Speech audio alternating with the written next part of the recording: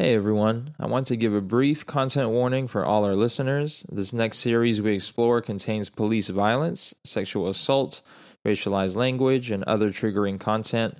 We hope you continue to listen in as we discuss When They See Us, but we completely understand if you need to skip these few episodes. As always, thanks for your support. This week on The Pour Over, Joe and Dill continue their discussion on When They See Us, a newly released Netflix drama miniseries about the Central Park Five. Listen in as it reflects on the heart-wrenching second episode of When They See Us.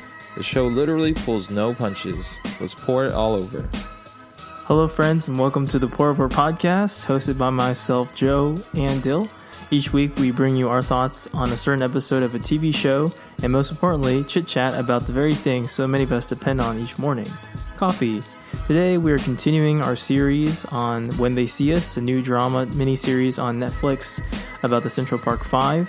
The 4-episode miniseries portrays the lives of the 5 teenagers who were falsely accused in the Central Park 5 case in Central Park, New York City. But before we get into all that, let's catch up with the Pour Over boys. So, what's up, Dale? How's it going?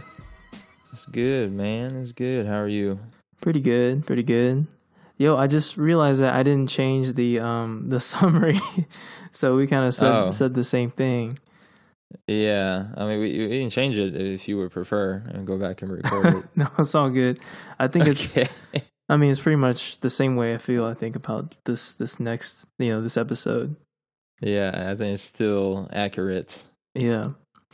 Nice. So, how's it going, man? How's your bruise been? Pretty good. I'm kind of in a weird in-between where, because I'm coming to visit you in a little bit. So coming out to Ohio. Surprise. Yeah. But then I'm almost out of coffee.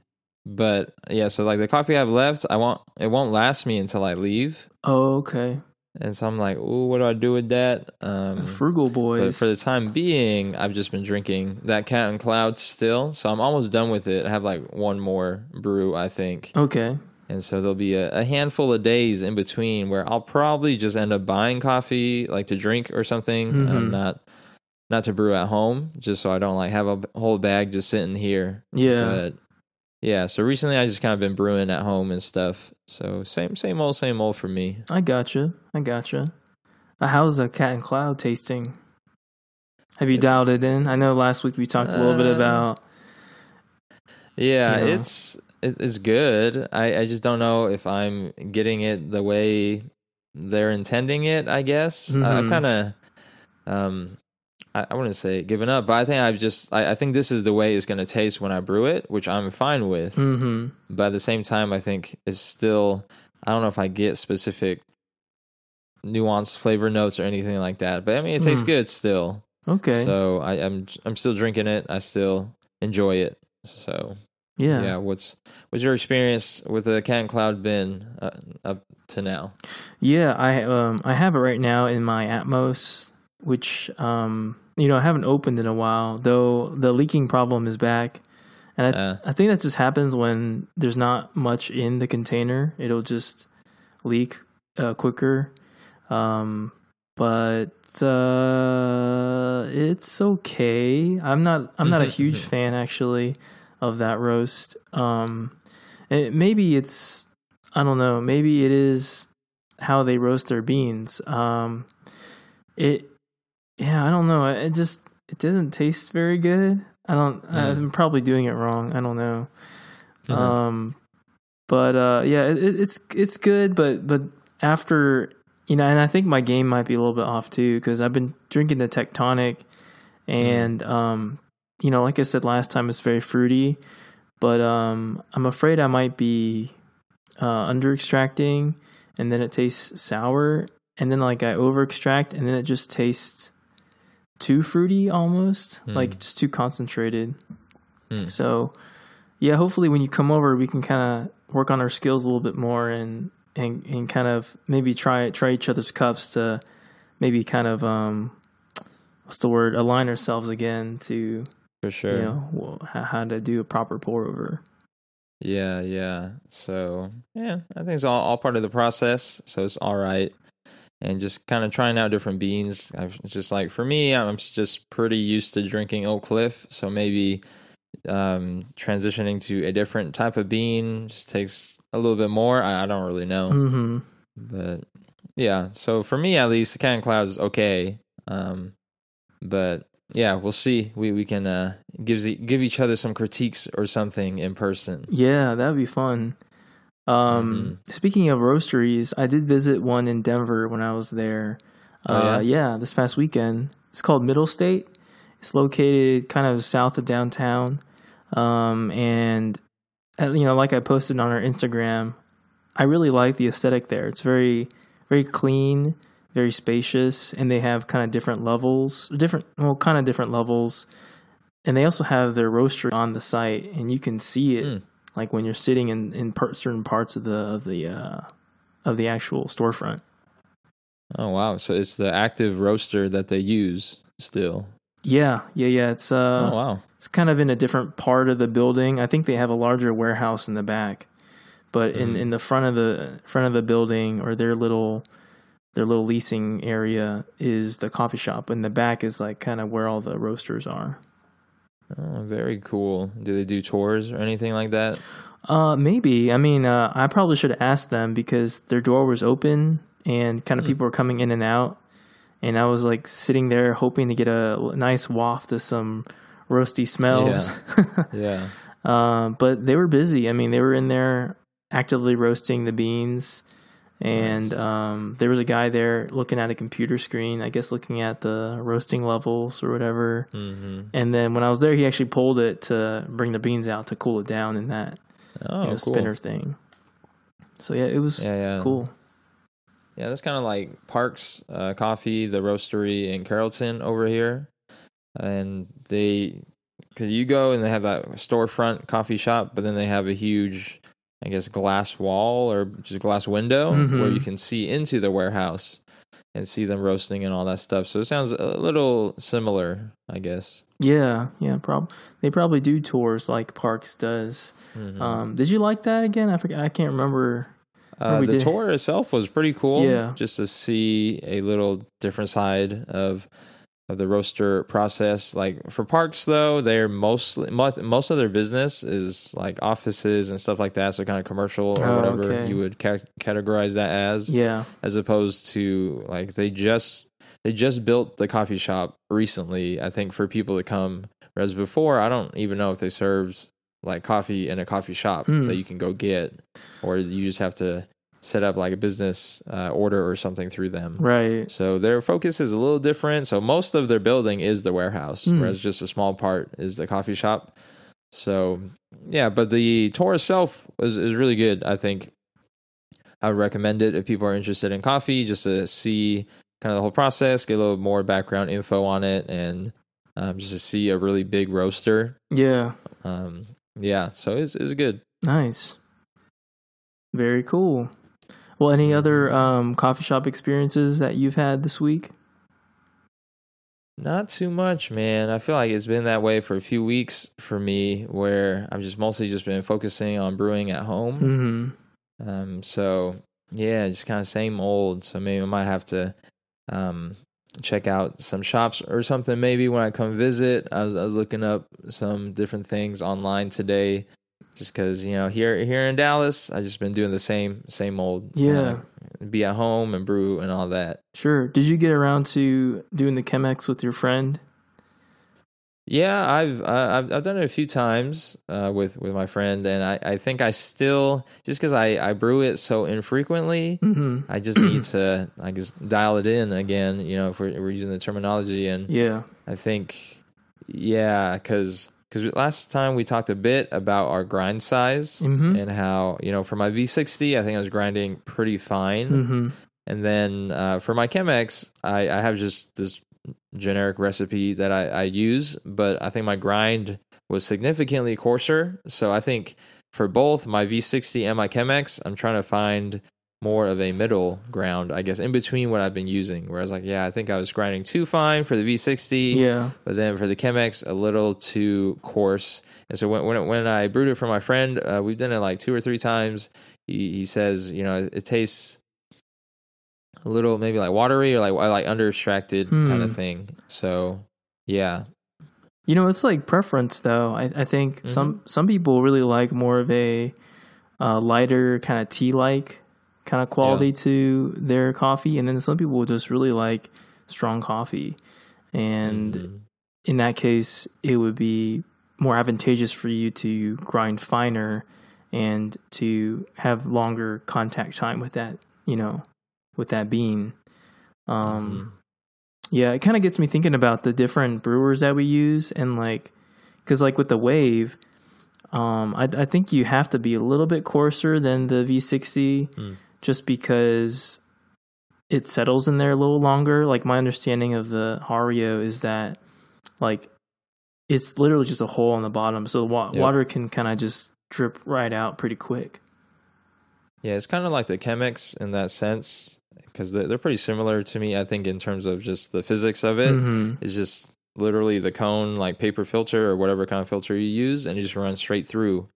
Whereas with the Wave, I think there's 3 small holes in the bottom. Yeah. It's been a while since I've used one. That's correct. Yeah, so that kind of restricts the flow. Yeah, whereas with the V60, it's just a giant hole. So you could literally, if you could have some other way of holding the filter, like the paper filter, you could even just not use the brewer. Yeah, I think. Which I've seen that before. Yeah, it has some little divots. I don't know what you call it. Yeah, on ridges. The side the ridges to help with the flow. So that would impact it. Yeah. But ultimately, if you had something to hold up the paper, then I think it would be pretty similar, because the water just runs straight through. Gotcha. Well, yeah, interesting. Yeah, maybe gotta experiment a bit more. Use some different brewers. Yeah, I've been wanting to use the AeroPress again for a while, although I still don't have mine. Mostly at times when my beans are almost run out. Yeah. And because usually I brew 20 grams of coffee for my V60, but at the end of the bag, there's usually a little bit less than that left, which is good for AeroPress. I think you can still get a pretty good cup, 12 grams or something like that. You can still brew with it, but with the V60, it makes it a little more difficult. I mean, it's not impossible, of course, but just being able to, I think, mix it up a bit. And also, I think different beans brew better in different brew methods. So that could be part of it too. And, we're kind of hinting at that. Yeah. And I think, because I just brew everything in my V60, essentially. Yeah. And so maybe there are ways to brew it that are a little bit better, whether it's French press, AeroPress, or different things like that. Interesting. Well, cool. We'll have to try some of those when we meet up, which will be pretty soon. And listeners should stay tuned. We might actually do a live show or something, in a couple weeks. So we'll see how that goes. Yeah. In the meantime, you ready to get to the show discussion? Oh, yeah, for sure. Let's do it. Cool. So, like we said at the top of the show, we're doing these 4 episodes over the show When They See Us. And so just a quick synopsis is When They See Us is a drama miniseries on Netflix, follows the lives directly following the 5 teenagers that were wrongly accused in the Central Park jogger case, in which a woman was assaulted and raped in Central Park in New York City. The series explores the impact of the false conviction on the lives of each teenager and their families. It is co-written and directed by Ava DuVernay. The cast includes Michael K. Williams, John Leguizamo, and Vera Farmiga. And, we're on episode 2 today, which transitions to talking about the court case and kind of just the outcome of that. It's not really supposed to be a spoiler, but, it comes and results in them getting that guilty verdict. So, episode 2 kind of covers that beginning to end-ish of the whole court case. But yeah, man, what'd you think of episode 2? Yeah, we definitely knew the inevitable conclusion to this episode. We kind of got some hints that could go either way, right? The different attorneys came up and asked the witnesses different questions, and Lederer does that as well. So I don't know, you kind of feel like, oh man, these guys kind of have a chance. But then in the end, you do realize what these kids are up against and the kind of system that they're faced against, and it tells us what we already know, that in this case, the 5 adolescents were found guilty. Yeah. I was kind of thrown by the way they're presenting the court case and just like its progression, because what they chose to show in the show is it just felt like the case was really going in their favor. Yeah, I guess just the specific scenes, the interactions they were showing, like, all the evidence was just not really panning out for the prosecution, right? Physical evidence and even like different witness testimonies, they're just, none of them were really supporting that these kids were involved with this. And so, and like in the back of my mind, knowing how the case turns out, I'm like, this is very interesting. Like maybe it's purposeful. When the writers and the director, she just wants to show like, still, this case is a stretch. It's kind of ridiculous. And this is still how it turned out. But yeah, it just felt weird to me because from an observer standpoint, it was like, this case seems to be going in the favor of the kids. Right. But then even when they were talking about it, they're like, people be saying like, it's not going to go well for us. And so that felt a little disconnected to me, and just how they were perceiving the case in the show, and how it was being presented to us as like the viewers. I would have to agree with you, man. I do think there's that disconnect there, but I wonder if we have to shift our seat in this show from the jury to the audience. Because, I think watching this, we could be like, oh, well, we're the jury. We're trying to make the decision here. But whenever the audience gasped, that's when I gasped.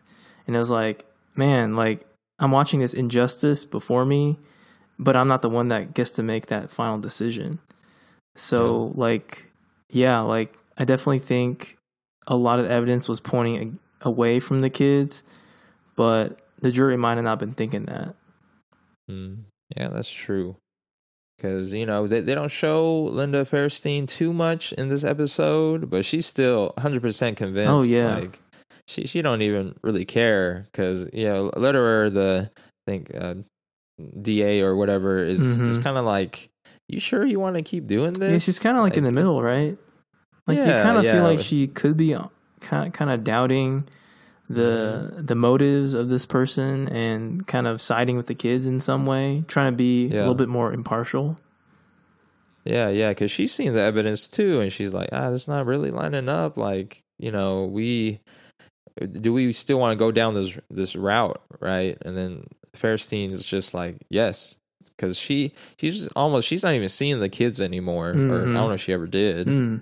Because even just in that one scene, I think that was it that she was in, she's still like trying to use them as an example or something, kind of make like a bigger thing, like against crime and all that stuff. And like the specifics of the case, which is what Lederer is asking about, Linda Fairstein's like, nah, like basically that doesn't really matter to her.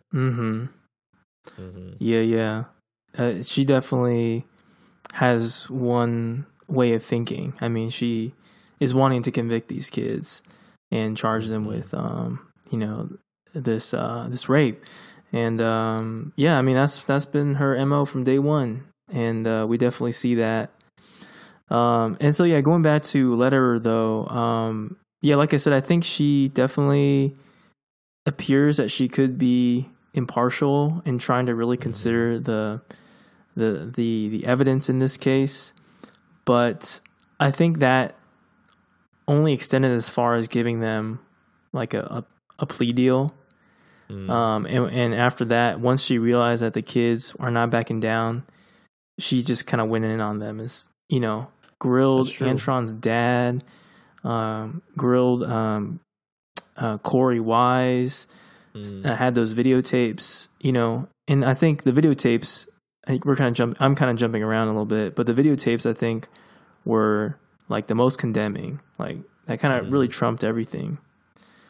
Yeah, and just we're talking about Lederer, and like she has that conversation with one of the lawyers for the defense, where they know each other. I don't know the lawyer's name, but Mickey, I think Mickey Joseph or Michael. Okay, yeah. And then they're talking, and he kind of keeps being like, just make sure you give the kids a fair fight, kind of thing, kind of a little bit throughout the episode, and then they kind of have this conversation where where Lederer is really just going in, right? She's just her and Linda Fairstein, they're kind of like, well, it's a little too late now, even if Lederer was having doubts because they're already in the case. Yeah. And then Lederer's like, yeah, this is no longer about justice, but it's about politics. Yep, I wrote that down too. Yeah. I was like, ooh, that's right. Very telling of their approach and just their whole mindset around it. And she's like, politics is about survival. Mm-hmm. And there's nothing fair about survival. Yeah. So I was like, oh, yeah, that's very revealing. Right. Survival of what, though? Like, if politics is about survival, then she means survival of the majority. Right? Survival of this, like, idea that we're going to perpetuate, like, these black kids being seen as felons, being seen as people who commit these kinds of crimes, and survival of, you know, and I'm just going to say it, like, white people to be, these people that need to be saved from, you know, black people. Yeah. Just kind of taking a step back now on the episode. I feel like the first part one really focused on the experience of the kids, right? And just how the injustice they're experiencing in the police department and all that. I feel like episode 2 here kind of zoomed out a little bit and expanded the scope to show the way the case is impacting New York and also just the specific families of the kids and stuff. Yeah. So yeah, I appreciated that where, yeah, you see this, I mean, it was a really big deal at the time and still is, but even at the time it's really taken over. And it's like every time the kids come into the court, there's these protesters on both sides. They kind of show those short interviews with both sides, like activists and stuff like that too. Yeah. And so you see, it's like taking over the whole city in some ways. Yeah. Yeah. It's good you bring up the families and the community. What were your thoughts? You know, this is a big, I think, a larger part of the story as it relates to families. What do you think about the interactions between Tron and his father and just kind of that whole, you know, dynamic or that, you know, how that played out in real life? Yeah. Or maybe not. I don't know if that's real life, but. For sure.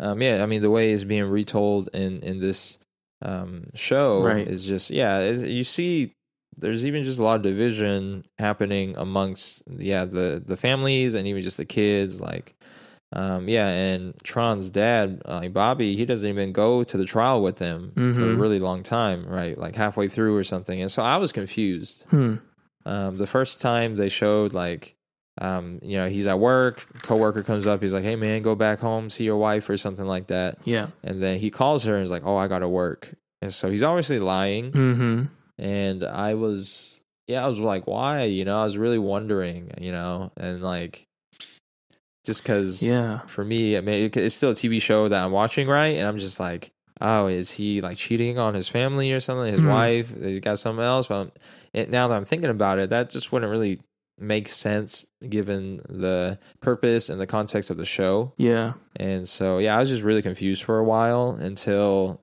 he finally does go with his family to the court, and he has that interaction with his son in the bathroom. And so, like, I guess he's just afraid, like Bobby's just afraid that he's going to mess something up. And in order to cope or not cope with that, he just doesn't show up. And it's just a very sad situation. Right? Like, I don't know if that's influenced by his original discussion in the police department when he's talking to the officer. He's like, hey, is there someone I can talk to? Kind of, you know, and then all of a sudden the police officer turns it around on him. He's like, oh, you got a good job. Like, you know, does your boss know about your history? All that kind of stuff. So, like, I feel for Bobby, you know, just because it's a hard situation. But at the same time, I think he made the wrong choice to not be there for his son and his wife. But it's the way it's presented is just, it's very, very layered, and I see where he's coming from. Not to say he's right or justified. Right. But, what would you think of Bobby? I think because you mentioned you know, him being afraid of saying the wrong thing or doing the wrong thing in the court. I would expand that too and say he's also afraid for himself. And I think maybe he's trying to protect himself, you know, protect his job, protect his identity. And he did mention on the stand that, he just wanted to protect his son from going to jail. And he kind of mentioned, he almost started to talk a little bit about how, like, you can't come back from that. Because, he has experience being in the system. And so, yeah, I see his action as a form of self-preservation. Kind of like, once again, survival. For him in his life, it's preserving. And he might be coming from a good angle too. He might be thinking, well, I'm the breadwinner of this family. I got to keep working, and I can't jeopardize that for myself or even my family, because I still got to, maybe pay these court dues, keep them fed, all this stuff. So there's some layers for sure, just for his motivation, and in this case, with Antron. Yeah. And that, I think for this second episode, one of the scenes that really stands out is just that conversation in the bathroom between them, and just how, I don't know, just like assertive and raw, like Tron is with his own dad. Yeah. And he's obviously really hurt, right? And so I think in the course of just viewing the show as a TV show, and also just seeing the court case as a case, I think that was just kind of a reminder in there. Is like, these are real people, and like these are affecting them on much more deeper levels than just this like court case that's happening. Right. And there's almost maybe something like juxtaposition, like outside these people protesting, all that stuff, and then also on the inside they're going through the court case, but then even just relationally, there's even more happening, right? Yeah. And so it's just like this case is infiltrating deeper and deeper just into their relationships and just their whole world, I guess. Sure. So it's sad to see that, and even amongst the different families of the different kids, because we see Yusef's mom kind of distancing herself and Yusef from the rest of the kids. Yeah. She's kind of like, oh, like Yusef's situation is different, and those kids, they talk themselves into this, kind of thing. So there's even like division within just the defense, I think. Just how different people are responding to the situation, which itself is just so complex as well. Right, yeah. I mean, you talked about it last week that Yusef kind of resonated with you because he was kind of this good boy, seemingly good boy. And I think his mom is like trying to ride that narrative as well. Like, well, my son's not like theirs, like their son. Like, I raised him well, and he was just kind of roped into it. They were the ones actively involved. Yeah, so it's just interesting just to see, like, not that I can super blame her because she's trying to protect her son. Like, they don't even know each other before this, all the different kids and stuff. And I can see why she just want to be like, yeah, I'm out here for my son kind of thing. But they were thrust into this essentially bigger conversation just around race relations and all of that, just to criminal justice, and to kind of not consider those things seems, I don't know, a little incomplete, I guess, in her like assessment of the whole situation, which I can't blame her for, given her 15-year-old son, or 16 at the time of the trial, I guess, but it's just like, is on trial here is a big deal. I get it. But it's like, instead of coming together, some division is happening. Yeah. Just even within themselves. Yeah, for sure.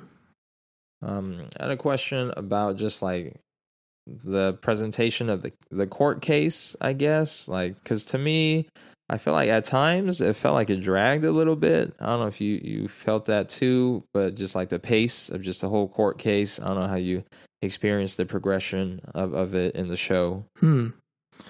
I guess a little bit. I felt like they were kind of going back and forth. So, like Letter would speak and then they would quickly cut in the different attorneys. So I felt like in that sense, it was very fast paced, but they did go through a lot of different witnesses, a lot of different pieces of evidence. Like, I think maybe if they don't ever come back to this part of the story, it would make sense. Like, I think they got through the whole court thing in one episode. Yeah, definitely. Yeah, and part of me, I was like, oh, is this somewhat intentional, like, because the experience of the kids going through it is just gonna be like on and on, like all these different things for months. And I was like, I felt like it was a little bit like that. But also another thing, I didn't even realize this till after I watched the second episode, is that this 4-part series covers their lives after jail too. Oh, okay. Yeah, because I think in the third episode, the next one that we'll talk about next week, it talks about them as adults. Oh, when they're out of jail or they're still in jail? I think so. Yeah. I'm not 100% sure since I haven't watched those episodes yet, but like for some reason, I just thought this 4-part series just covered like the case itself and just kind of like wouldn't extend too much further than like the guilty verdicts and then all of that. I mean, just like immediately after them in jail and stuff.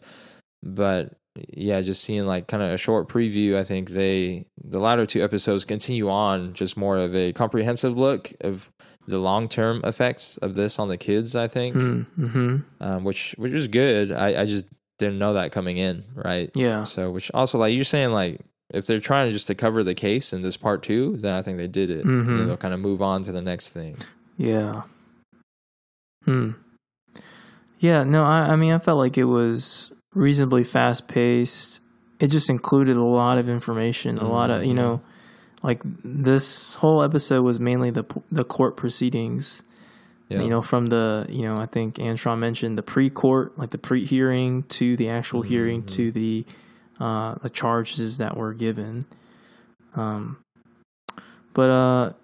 I think just watching the court hearings and just the whole everything play out kind of made me feel like, and this is obvious, it's kind of on the nose, but that justice and liberty, or justice is not blind, that everything is kind of seen through like a racialized lens, and from everything is imagery, like everything is how it looks, so to speak.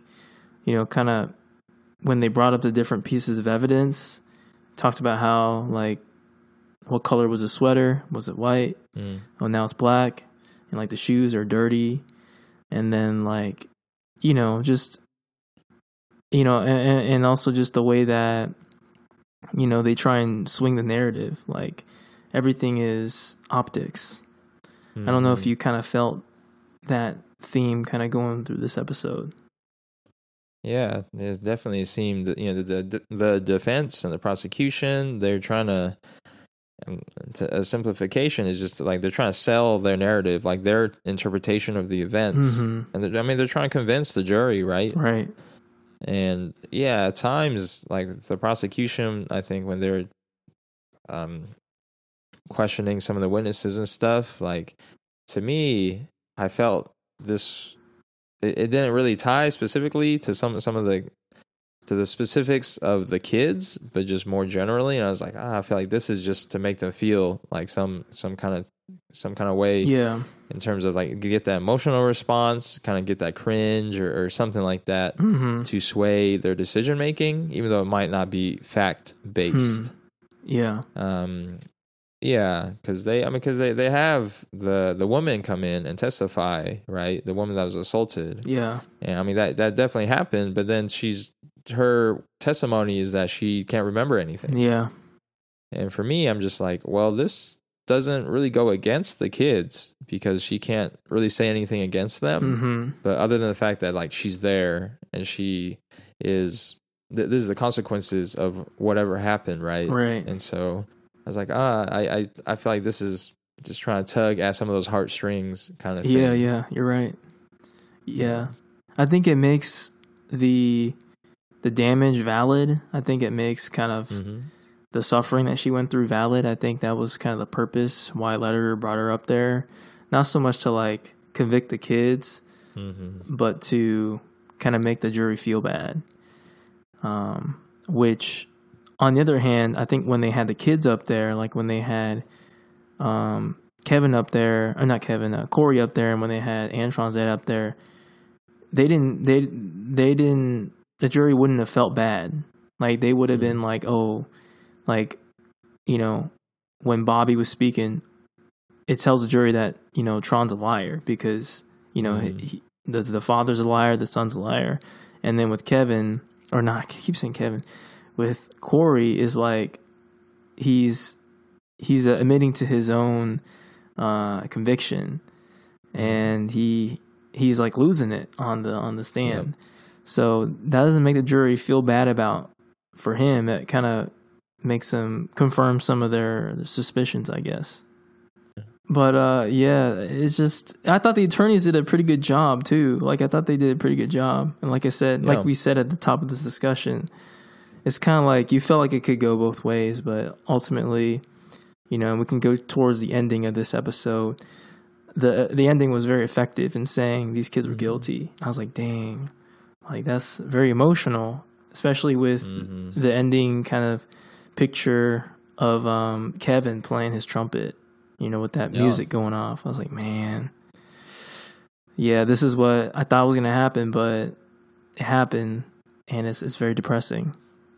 Yeah, definitely the way the show has presented itself just makes you feel, right? Kind of in a very small sense, I would say, but just makes you feel the pain of the characters and the people, right? Yeah. And just like, you know, the I don't know, I don't want to say like audience or whatever, like the people sitting, like the parents, right? The people sitting in the courtroom that aren't actively involved, you know, they start crying out and all of that, and it's just emotions are so like vivid and this like, and you just see those little bits of like these are real people experiencing real things that happen to them, right? Yeah.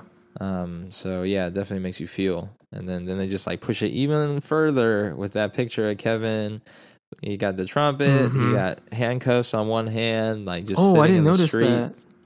Yeah, at the end when he like puts up the trumpet to play, one of the hands has a handcuff like on it. Wow, okay. Yeah. Ooh. So it's just this imagery, just like push it even further. Yeah. And just like dang, like they don't even need words in that scene right there, other than guilty. But yeah, it just hits it home. Yeah, man. Any other little tidbits or interesting things in this episode?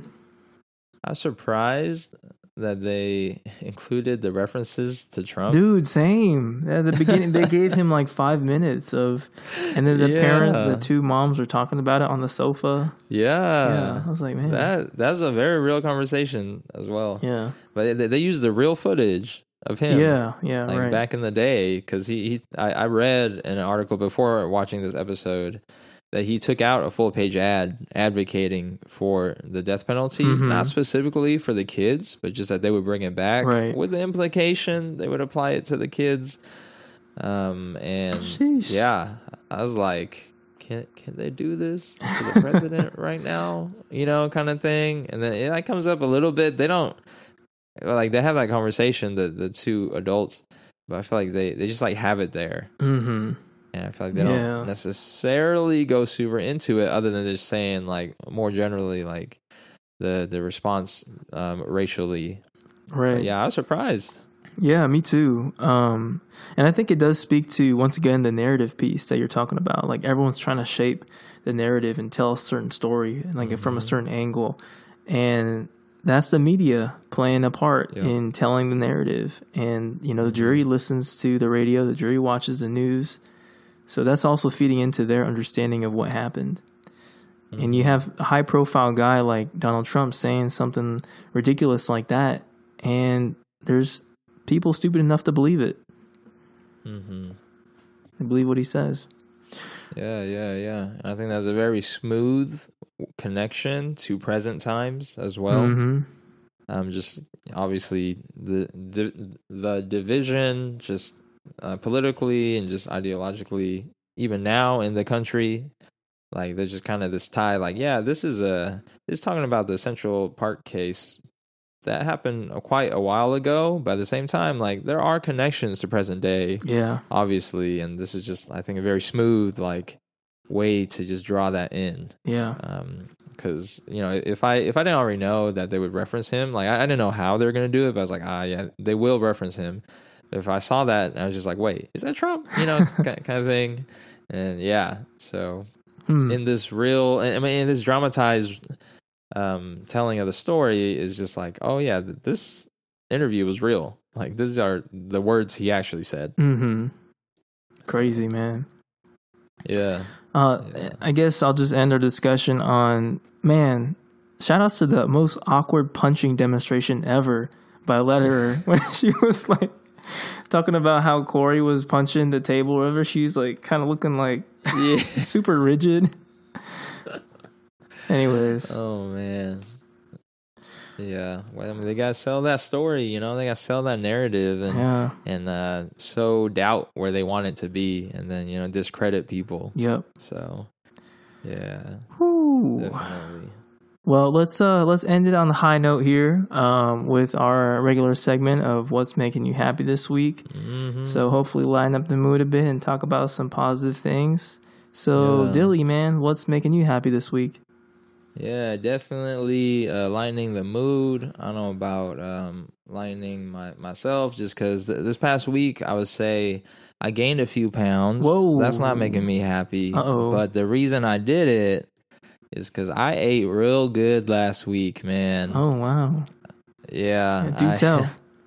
Yeah. So a few months ago, I got Yelp Elite. Is this a thing I was trying to work on? And so last week, I went to my first Yelp event, right? Is this the Fogo? It was great. It set the bar real high. And yeah, the first Yelp event I went to was at Fogo. Yep.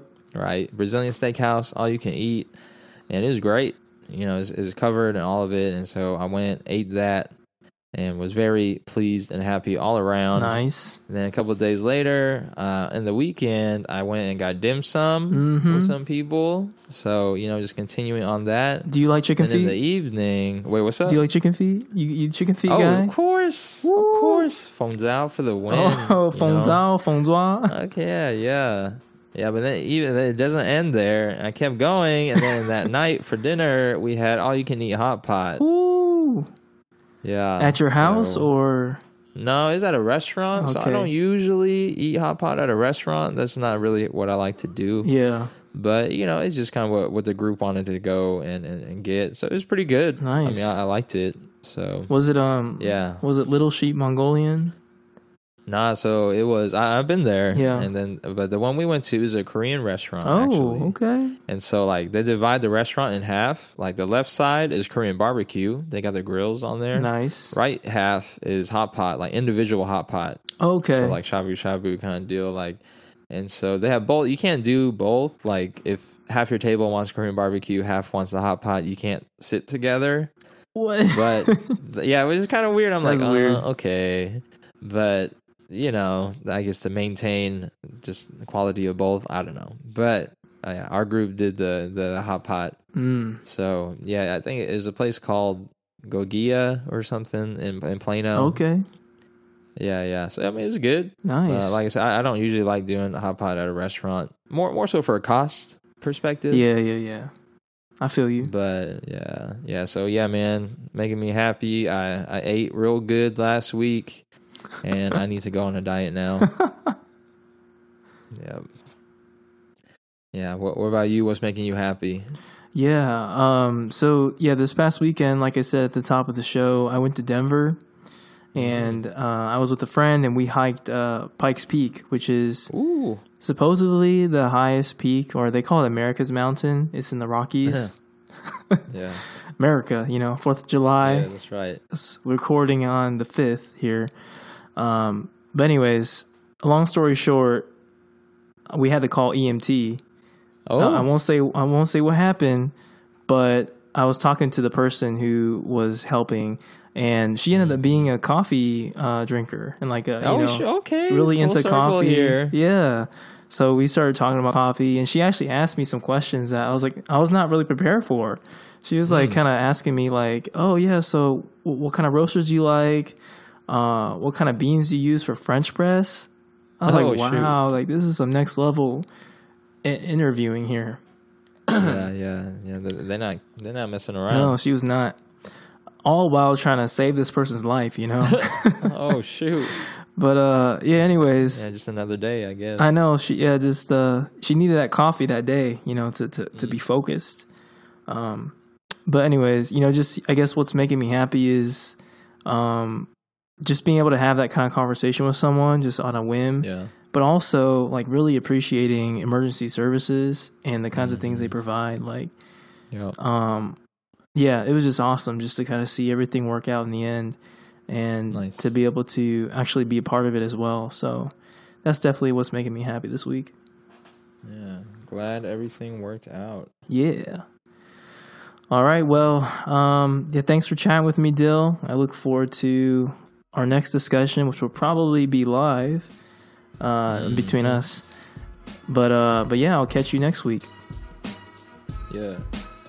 This was the Pour Over Podcast. Follow us on Instagram at pourover_show to stay up to date with the Pour Over gang.